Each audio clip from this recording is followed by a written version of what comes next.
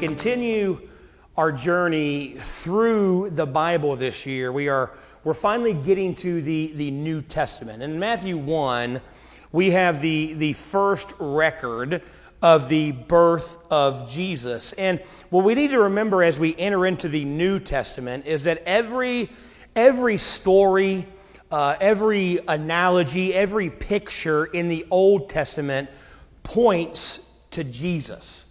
Points to the promise of Jesus that he would fulfill. He is the faithful husband in the book of Hosea who refuses to give up on his wife even though she continues to reject him and commit adultery on him over and over and over. He's the suffering servant in Isaiah who was wounded for our transgressions and is bruised for our iniquities. He's the faithful shepherd king like David who defeated the giant of death and hell as we just stood on the sidelines watching, doing nothing. He's the kinsman redeemer of Ruth who paid the ransom to redeem us and restore us to God the Father. He's the Passover lamb whose blood was applied to save us from the judgment of God. He's the despised brother like Joseph who transformed his betrayal into salvation for his entire family. He's the miraculous son of Abraham that provided himself as the sacrifice on the altar. He's the ark which we flee to for shelter from God's judgment. He's the conquering descendant promised to Adam and Eve that would crush the enemy under his feet. See, all of these pictures and all of these stories that we looked at for the last 6 months in the Old Testament, and every story we skipped over, they all point to Jesus. They all show us how Jesus is going to come and what he's going to come for. So every promise, every prophecy, everything mentioned in the Old Testament is fulfilled in Jesus when he came to earth. Now, the Jews in Jesus' day, they knew these stories. They had these pictures. You know, for 400 years, God had been silent after the book of Malachi. It was 400 years of silence, and Jerusalem now has come under Roman occupation. They've rebuilt the temple. Even the temple they built in Ezra and Nehemiah's day, where we saw last week, it wasn't as grand as it had been. King Herod came in and built the temple even grander than they had thought. And so the temple's being reestablished. It's this beautiful place of worship. It's got the altar and the laver and all these places for them to worship God. It's got the Holy of Holies in there. Jerusalem's been rebuilt and reestablished, and people are living there, but they're living under Roman occupation. But the Romans believed in religious freedom.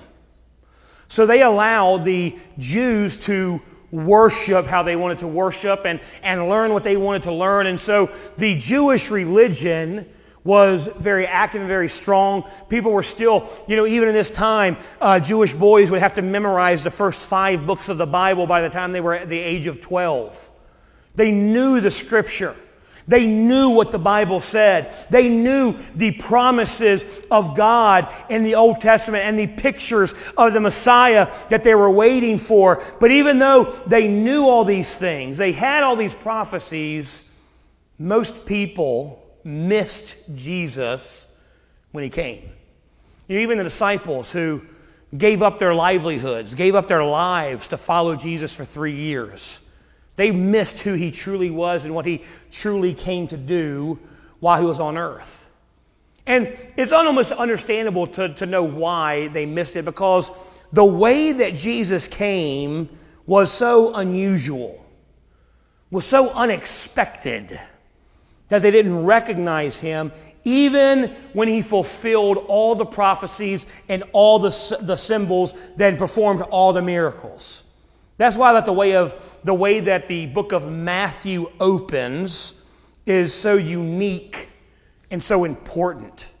The first half of the first chapter of Matthew, it's really the resume of Jesus. It is showing us who he is, why he came the way he did, and what he's going to do.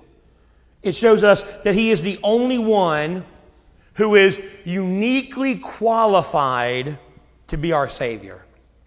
Now, most of us, when we're reading through the Bible or we're reading Scripture, we kind of just plow through the first part of Matthew chapter 1 and really don't understand what the Bible is trying to teach us. So this morning, we're going to read the first 17 verses in the book of Matthew, and we're going to show really what God is trying to tell us in these verses. So Matthew chapter 1, starting in verse number 1, says, "The book of the generation of Jesus Christ, the son of David, the son of Abraham. Abraham begat Isaac, and Isaac begat Jacob, and Jacob begat Judah and his brethren.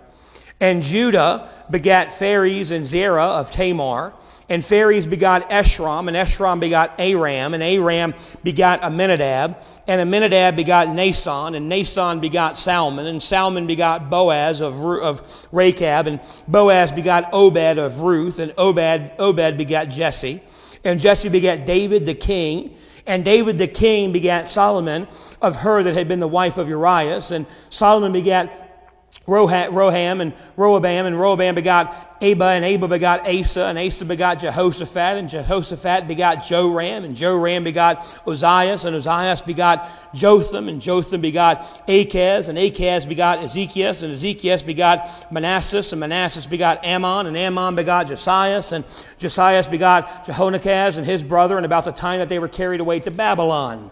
And after they were brought to Babylon, Jehoiakaz begot Shealtiel, and Shealtiel begot Zerubbabel, and Zerubbabel begot Abidub, and Abidub begot Eliakim, and Eliakim begot Azor, and Azor begot Sadoc, and Sadoc begot Achim, and Achim begot Elued, and Elued begot Eleazar, and Eleazar begot Manathan, and Manathan begot Jacob, and Jacob begot Joseph, the husband of Mary, of whom was born Jesus, who is called Christ.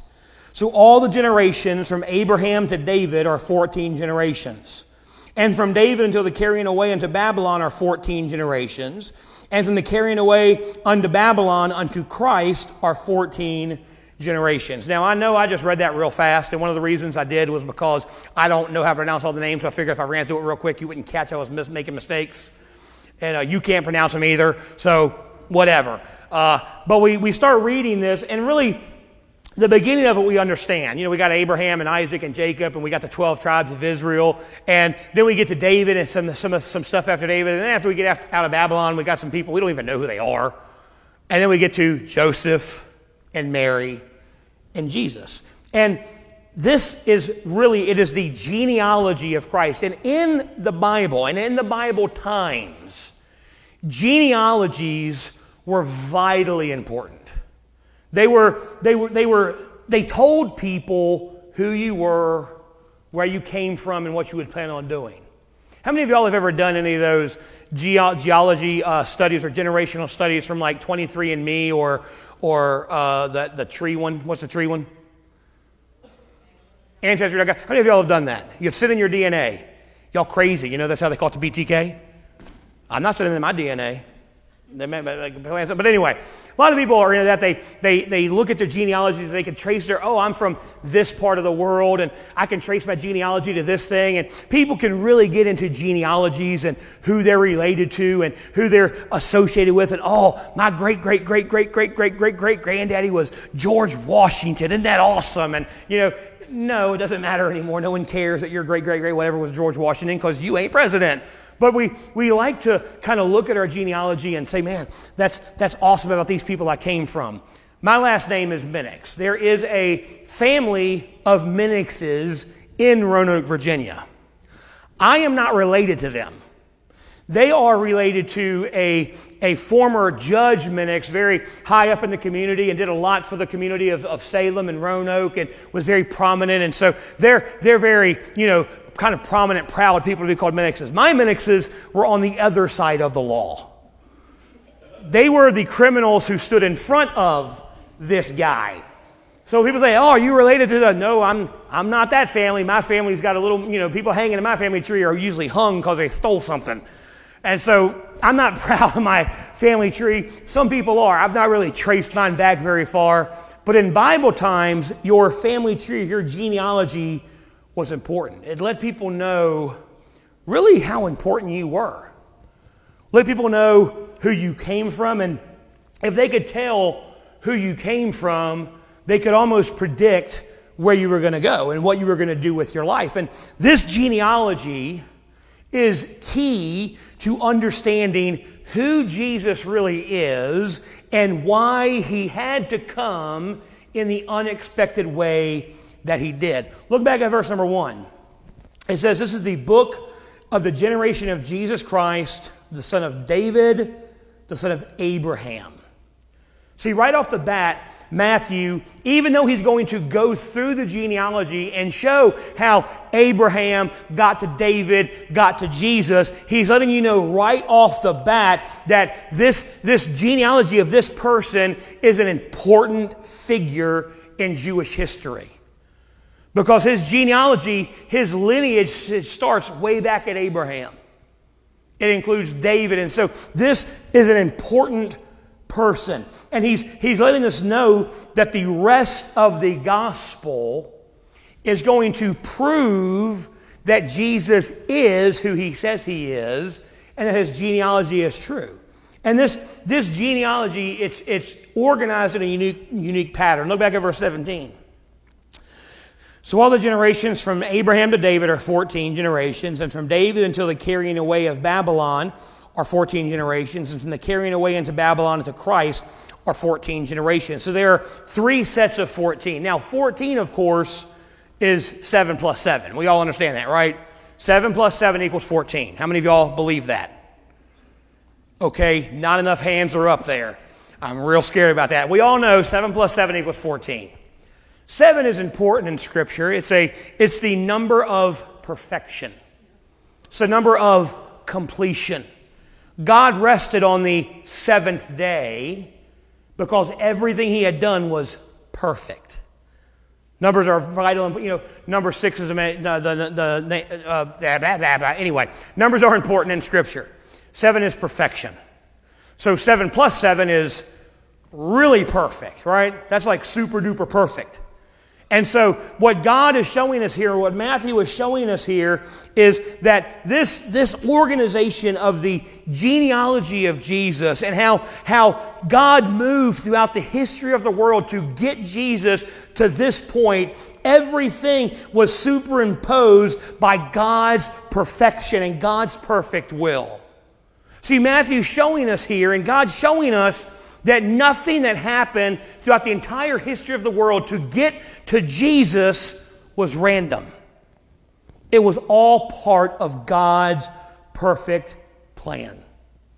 Everything that happened throughout history, the history of the world, was shaped perfectly around Christ. That brings us to our first point that this genealogy shows us. Number 1, it shows us that Jesus is the center of history. When Matthew wrote this genealogy, none of the major players in the world at the time were paying attention to Jesus or his family. They're under Roman rule. They do have the Levitical priests and the Pharisees kind of religiously ruling over the nation of Israel, but they're under Roman rule, and they've got kings and generals and governors and all kinds of powerful political figures. And when Jesus was born, none of them knew about it. None of them cared about it. Jesus was born to an obscure family in a small Middle Eastern town, and no one in Rome, no one in Athens took notice of his birth. And in fact, when Jesus died, very few people outside of Israel had ever even heard of him. See, but Matthew shows us that despite what it looks like on the surface, God is guiding history according to his perfect plan. See, the powers of the world, those that think they are in control, the ones that think they control everything, they're really controlled by God. They're in control of nothing but a sovereign, almighty, all-powerful God controls everything that has ever happened and ever will happen to fulfill his perfect will. In the time of Jesus' birth, it looked like the Roman Empire was in control of everything. Matthew tells us that God is in control of everything, and Jesus is right out at the center of all of it. See, everything that Rome was doing, everything that every empire before Rome and since Rome has done, but everything that they were doing was leading up to this moment. Let me show you. Everyone knows the story of Mary and Joseph and the journey to Bethlehem from Luke. Because the entire world was taxed, and it wasn't the whole world, it was the whole Roman Empire. But because the whole Roman Empire was taxed, Mary and Joseph, when Mary was great with child, had to travel 90 miles to Bethlehem to take part in the census and to pay their taxes. But that's not why they had to go there. They had to go there because the Bible had prophesied that Jesus would be born in Bethlehem. So God used the Roman Empire to tax their entire empire so that two people would have to go back to Bethlehem 90 miles so that the prophecy could be fulfilled. It wasn't random happenstance. God worked out the history of the world to fulfill His perfect will. And Luke tells us it's not some random event. This was God's plan to have the Messiah be born where it had been prophesied. This shows us that God is behind everything, including the birth of Christ. On the surface, it looks like Rome's in charge. Man, Joseph, you have to go to Bethlehem because Caesar Augustus passed a decree that everyone had to return to their hometown to take part of the census and pay their taxes for that year. And so Joseph, because Caesar said so, you have to take your pregnant fiance and travel to Bethlehem to pay your taxes. But that's not what was happening. Joseph had to go to Bethlehem because that's where Jesus was prophesied to be born. God just used Caesar to get it done. God just used a Roman emperor to make sure His perfect will was fulfilled. See, the book of Proverbs says, the king's heart is in the hand of the Lord. As the rivers of water, He turneth it whithersoever He will. See, God turns the hearts of those people who think they are in charge to fulfill His will in the world and bring about His perfect plan. See, that's why I don't get too concerned or too upset about elections. Elections are important. Voting is, I'm not saying, God's in control, so don't vote. No, you need to vote and, be informed about who you're going to vote for and why you're going to vote for them and the issues at hand. And we should vote our conscience and vote the Bible. But when God puts someone in control that we don't like, that's not for us to say, oh man, the whole thing's going. No matter who's in the Oval Office, no matter who's in the Congress or the Senate, God has their heart in His hand and He uses them for His will, for His purpose. Everything that's happened throughout all of history happens because God is in control, and everything He does, whether it's major events of the world or the details of your life, God is weaving all of history, all of humanity to fulfill His purpose and His plan of Jesus' kingdom reigning over all the earth. Currently, our world's in a pretty big mess. We're just coming out of a global pandemic. We've had one of the most divisive elections in U.S. history. Can we recognize that all of that is happening? We may not know why or what God is doing, but all of it is happening because God is orchestrating it for His perfect plan. The hand of God is in everything that happens, no matter where it happens in the world. What about in your own life? What if you saw everything that happened in your life? The promotions, the raises, the good news, the sickness, the loss, the pain. What if you looked at your life and said, God, I may not understand what you're doing. I may not like what you're doing, but I understand that you are orchestrating everything in my life for your glory, for my good, and for your perfect plan. What if you realized that God had a purpose for all the pain and the suffering that you endured in this life. Look, if God can direct empires and presidents and nations for His will, He can work in your life to fulfill His will. 3 years ago, I've been getting the notifications. I get that my memories on Facebook. I've been getting them lately. And 3 years ago, Parker broke his leg severely. We were at Connor's birthday party, and he was at a roller skating rink, and we're there at this roller skating rink, and I'm trying to pay for kids so they can get their stuff and do whatever, and I'm not really paying attention, and somebody comes over and says, "Hey, Parker fell." I'm like, "Parker's a klutz. He's fine." I'm like, "No, he's really hurt." So I go over there, and he's like, "I think I hurt my leg." And so we put him on a chair, and we take him out to the car. Now, Parker and Connor are drama queens. All right? He's here. He knows it.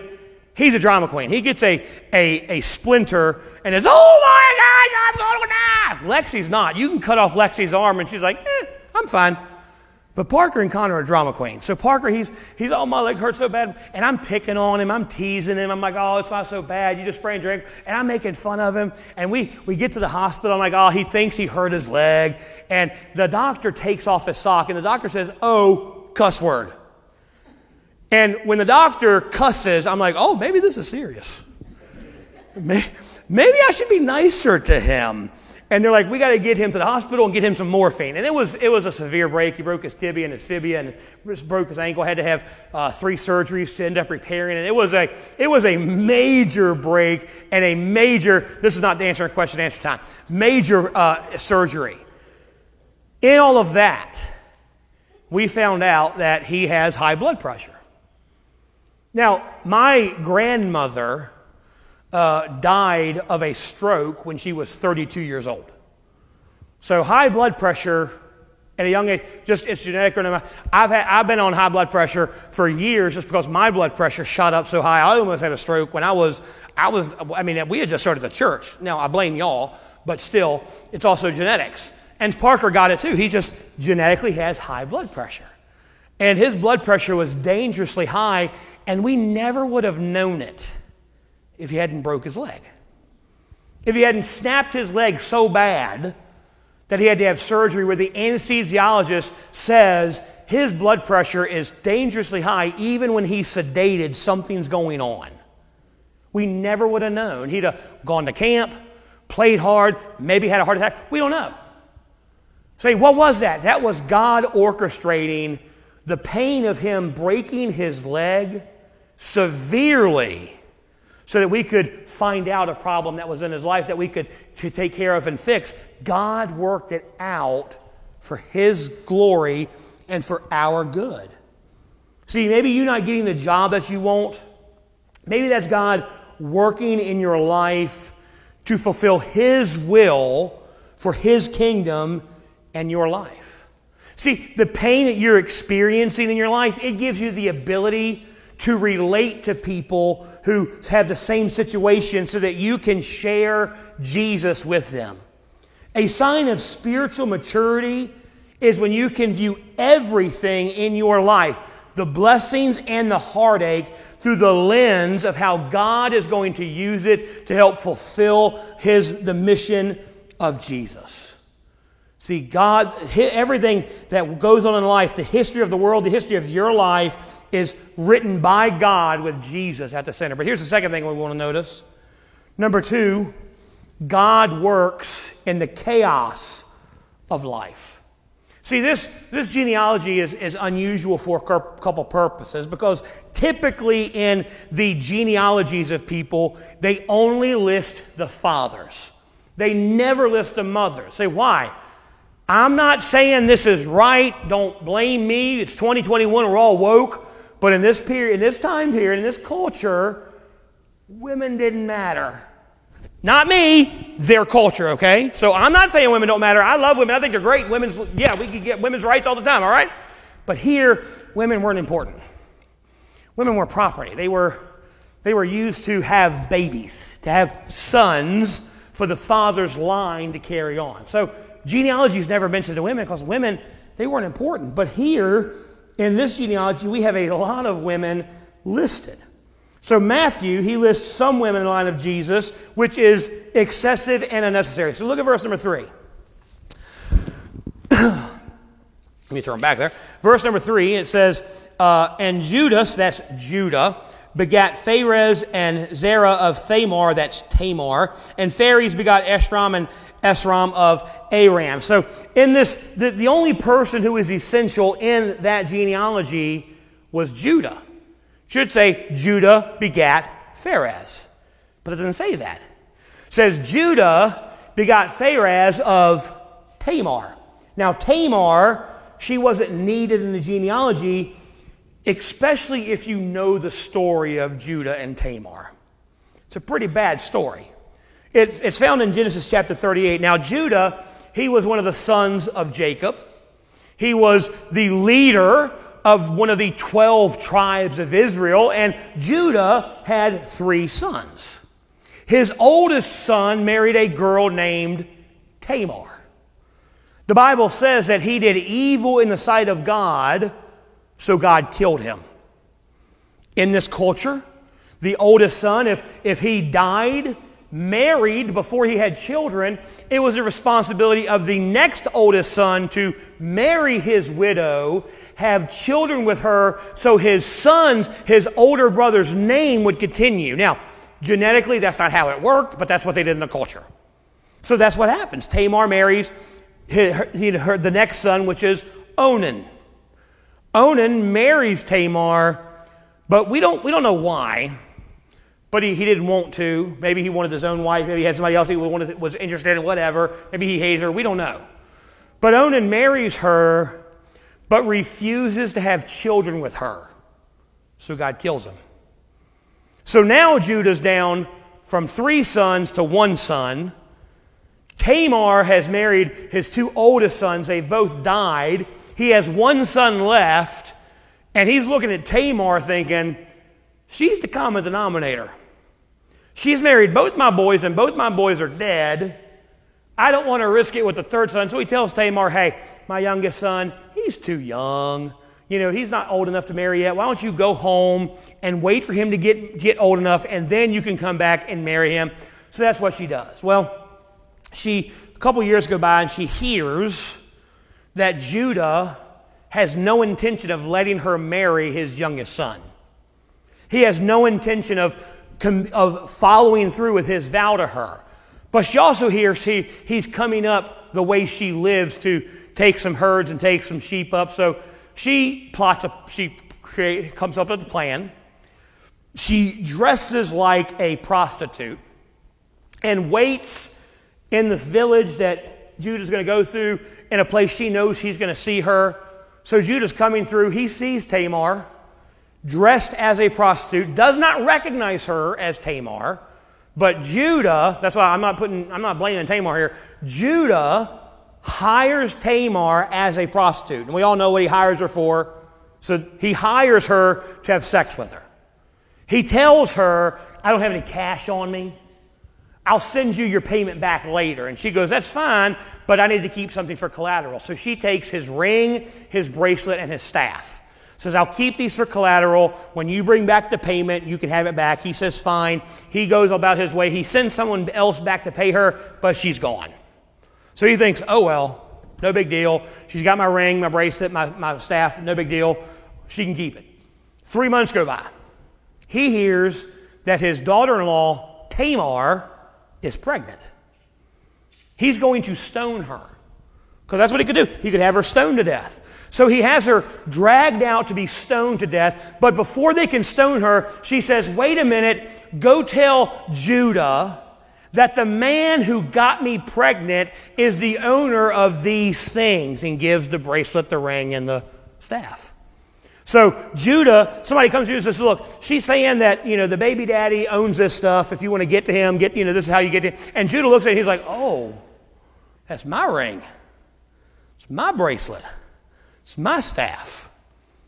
She was more righteous than I was, because she was just trying to keep the lineage of her husband going. So he doesn't have her stoned. He doesn't marry her or anything. He just lets her live her life. But she raises these two sons through Judah. So that's a pretty messed up story. I mean, you think your family was bad.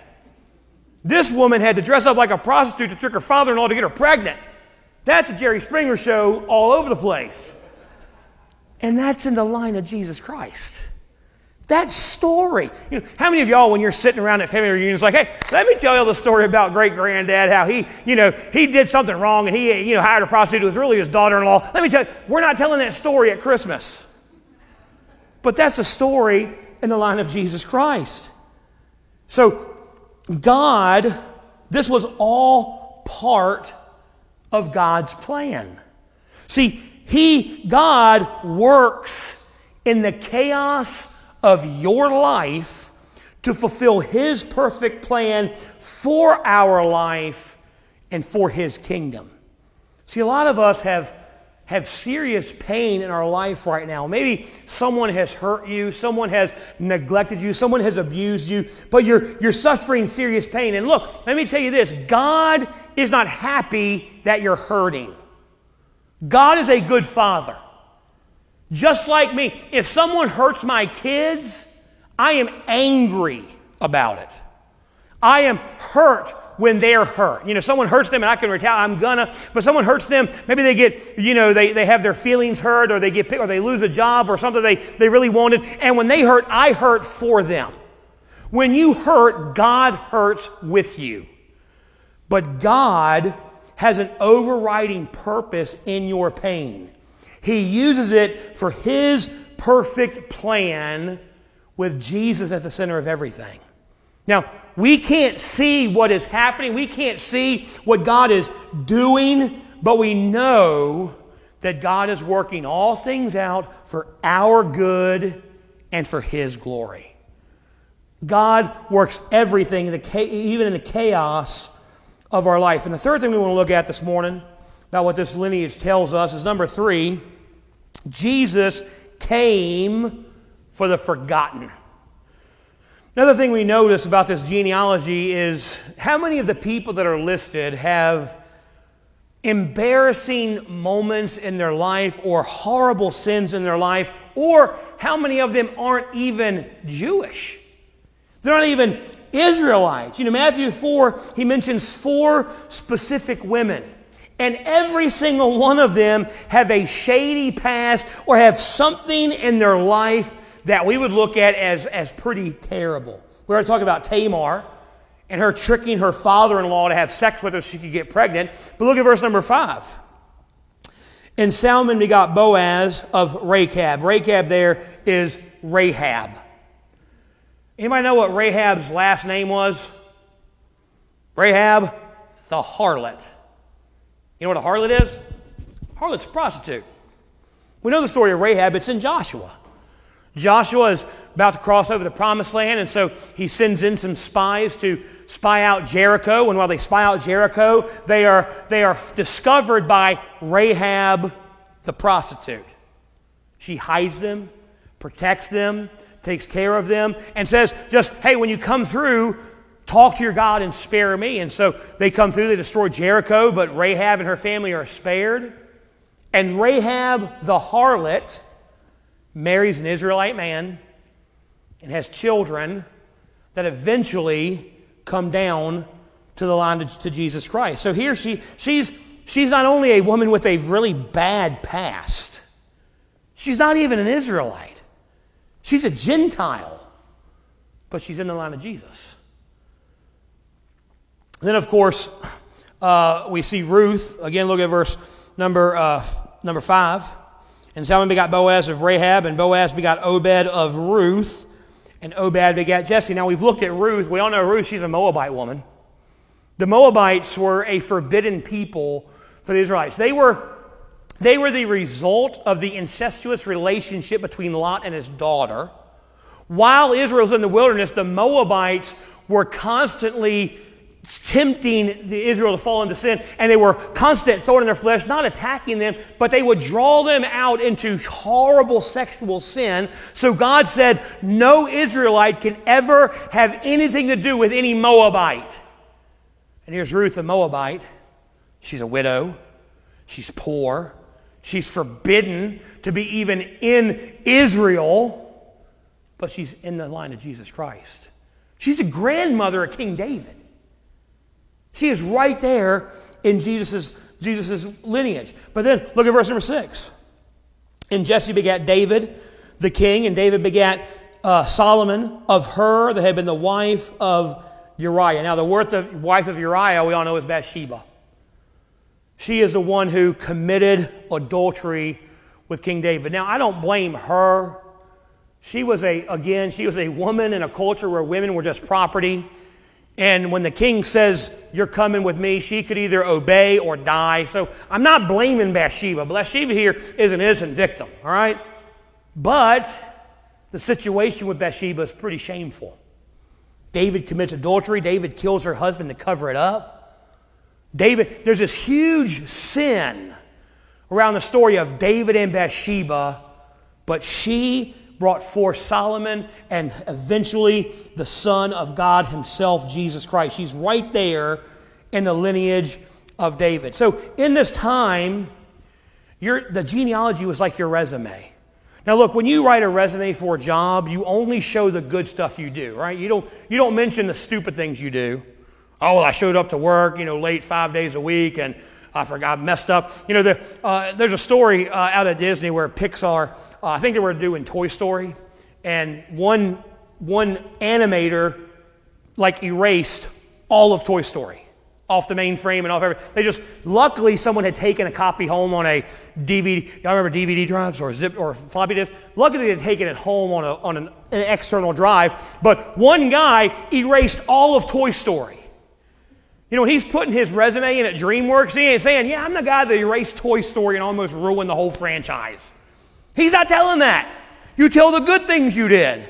And that's the same way with genealogies. A lot of genealogies, even Jesus' genealogy, we're not going to get into it, but they missed a lot of people because a lot of people were pretty embarrassing. And you would skip the embarrassing people because you wanted to put your best foot forward. But in this genealogy, we have a woman that acted like a prostitute, an actual prostitute who was also a Gentile, a forbidden widow, and an adulterous woman. His resume is filled with moral failures, mess-ups, broken, weak, and forgotten people. In this resume, you have people who are outside the circle of power. You have moral outsiders like Judah, who hired a prostitute, like David, who committed adultery and murder to cover up his sin. You have ethnic outsiders like Rahab. You have social outsiders like Ruth. And these people had no business being related to a king. And that's the message that God is giving us. Jesus came to include everyone. Me, you, the broken, the forgotten, the rejected. These names are in the list of Jesus so that you can know that your name can be included in his family too. See, if Jesus would have come as a conquering king, as Israel had expected, we'd have all been crushed because we're Gentiles outside of the Jewish community. If he'd have come as a judge to repay evil and sin, we would have had no hope. But he came through a line of broken, sinful people with Gentile blood in his veins to identify with us and to save us from our sins. He shared our humanity. He took our sins and our sorrows as our own. He faced every temptation that we ever faced, and he conquered every single one of them. He did what we could never do as the perfect God-man. He lived a perfect, sinless life. He died for our sins and rose again to redeem us to God the Father. That means a couple things for us. Number one, No matter what your personal history is, God can redeem it for His perfect will. Your past may be filled with brokenness and mistakes. This genealogy shows us that Jesus works in all of that to redeem us. He specializes in the broken, the weak, the forgotten, the rejected, and He can save and use anyone. The second thing it shows us is that as a church, our message should be for the forgotten. See, I don't want New Grace to be a church that puts on a better show and so we attract a bunch of bored Christians. I want New Grace to be a church that goes to the broken, the forgotten, the rejected, the outsider, and brings them in. We should want to be a church that preaches Christ to those that society, especially Christian culture, has overlooked or rejected. The immigrant, the prostitute, the drug addict, the abused, the homeless, the poor, the homosexual that every church rejects. We should be a type of people that say, God, you came for them, you died for them, you want the blood of Jesus Christ to be paid for their sins as well, and so we are going to go to them to try to give them the gospel. Because that's the only thing that's going to help them. You know, a lot of times we can get on our soapboxes and get on our political ideals and kind of miss what God's doing. Now look, I know the immigration situation in our country is a mess. I don't have the answers. You don't have the answers. Nobody's got the answers. It's a mess. And I know we can look at refugees coming to our country and get upset and say, why are we allowing these people in? And why is our country doing this? And stand up on Facebook and rail against it. But let me think about this. The people who are coming in as refugees, I'm not talking about the people coming in from Mexico and all that. People who are coming in as refugees, fleeing other countries, they are fleeing nations and areas of the world where if you were to go there and preach the gospel of Jesus, you would be killed.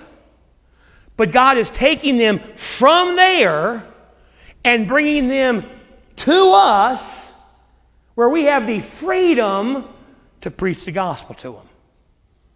It's not an immigrant crisis. It's a gospel opportunity for us to get to people that we're never going to have a chance to get to at all. That is God working it out so the outsider can receive the gospel. And who knows, maybe one of them receives the gospel, they get saved, they go back to their home nation, and they preach the gospel there because we sure can't. And thousands get saved because we looked at an opportunity and said, God, this is an opportunity that you have sent our way to go to the outsider, to go to the people everyone rejects and spits on and gets. We're going to go to them and give them the gospel. That's why I love the community closet so much. You know, April, she's been, these community things she's been working with, one of them was called TAS or something, I don't know what it's called, but they help people who are coming out of drug addiction or homelessness get up on their feet. And so a couple of them came. We were to give them some clothes, some appliances, some coffee maker and stuff, and love on them and give them tracts. One of them was supposed to be here today. Now, she called last night, said something come up. She couldn't make it. We're going to keep going to her and keep asking her, hey, you want to come to church? You want to come? And look, she's the type that God wants us to love on because He died for them too. You know, it's Pride Month, and I know I'm not going to get into that, but it's Pride Month. You can look at that as two things. You can get on Facebook. As I've seen some of my friends, none of you, so if you're like, well, are you talking to me? I'm not talking to you. I haven't seen you do it. If you have, I'm not talking about you. But you can get on Facebook and say, you know, God gave us the rainbow as a promise for God's covenant. You can get on there and say, you know, I want to celebrate straight Pride Month. You can do that. You know how many people have gotten saved because of posts like that? None. I'm not saying get on Facebook and proclaim this is a great lifestyle and God does love them. But if we're bashing them, they're never going to come in. Say, what should I do? Just love people. Just treat people like you want to be treated. And if you happen to come across someone who may be homosexual, you know what you should do? Invite them to church. Invite them. Why? Because they need the gospel. Just like you did. Just like I did. We should be reaching out to them and sharing the love of Christ with them because that's the only thing they need. And look, if that bothers you, you haven't understood the gospel. I'm sorry, if you're like, I can't believe he's talking, if that upsets you or ruffles your feathers or you don't like it, you haven't really understood the true scope of the gospel. Look what Paul said in 1 Corinthians chapter 6, verse 9.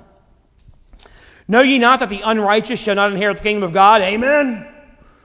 Be not deceived, neither fornicators, nor idolaters, nor adulterers, nor effeminate, nor abusers of themselves with mankind, nor thieves, nor covetous, nor drunkards, nor revilers, nor extortioners, shall inherit the kingdom of God. Now look, we like to read that and we focus on the word effeminate and the abuse of themselves with mankind. The word effeminate in the original Greek refers to children who were sex slaves. Can we agree it's not their fault? It's not their fault. They were taken into slavery and taken into sexual trafficking. It's not their fault. Then the abuse of themselves with mankind, that's the word that in other translation is translated as homosexual. There's really no word in the Greek language. That's kind of a made-up word from Paul, but it means a man who lies with a man. So we can look at it and say, man, yeah, God says right there, homosexuals aren't going to make it in the kingdom of heaven. He also said liars and drunkards and people who are just idolaters or adulterers. He named all kinds of people that some of us are as well. Well, I'm not homosexual. You ever lied? Paul said it right there. But here's what he says in verse number 11. And such were some of you, but you are washed, you are sanctified. You know what Paul's saying? Paul's not pointing out this particular sin doesn't go to heaven. Paul's pointing out you were all sinners, but you got saved. You got washed, and praise God you did. So don't stand and say, I'm not like them, so I'm going to back. No. Say, look, I was just as bad as them. I was headed to the same hell as they were. But I accepted the blood of Jesus Christ as payment for my sin. And because of that and that only, I get to go to heaven. And as a believer who's been saved by the blood of Jesus Christ, who's been washed and made whole, it is my duty to go to those who are still on the outside, who are still rejected and put down and forgotten by the society we live in and by our Christian culture, to go to them and say, look, I'm no better than you, but I have a great Father who loves you and died for you, and He wants to have you as His child as well. All you got to do is accept Him as your Savior. And then let God clean them up. See, too often we're like, well, they got to get right with God before they can get saved. We don't believe that, but we kind of practice that. Oh, if they got to get everything right and forsake all their sin before they can come into the kingdom of heaven. No, God said, look, I died for you as the way you were. You accept me as your Savior, then I'll start cleaning you up. But we as believers have no right to look at someone who's struggling with a sin that we don't have anything to do with or have no idea, or we look at them and say, well, I would never. Look at them and say, well, they have no right. No, we have the duty to go to them because Jesus died for them just like He died for us. He died for everyone. And His genealogy shows us that His gospel is open to everyone. All we got to do is accept His gift of salvation. See, no one in Jesus' day, nobody saw this coming. They were looking for a mighty conqueror. They were looking for a judge that would come and end all oppression. But that's not how He came. He could not have helped us if He had come that way. If He would have come as a conquering king, we wouldn't have had any help. We wouldn't have had any hope. We'd have been without hope and condemned. He came in an unexpected way, through an unexpected lineage for the unexpected people of the world. And if that's how He worked then, is it possible that God does something unexpected in our life? It's for more than what we realize. Your pain doesn't mean you are forgotten or neglected. It means He is working out something better in your life that you haven't seen yet. Think of your life like this genealogy. God is weaving your life with His perfect plan for your life with Jesus at the center. See, this genealogy, it's filled with dysfunction, chaos, bad luck, and pain, but God uses it in His perfect plan for us. See, everything in your life before you meet Christ is to reveal Him to you. Everything in your life after you meet Christ is to reveal Him to others in your life. God is at the center of everything. He's working in your chaos and your pain to show you that He loves you and the forgotten world. Let's pray. Heavenly Father,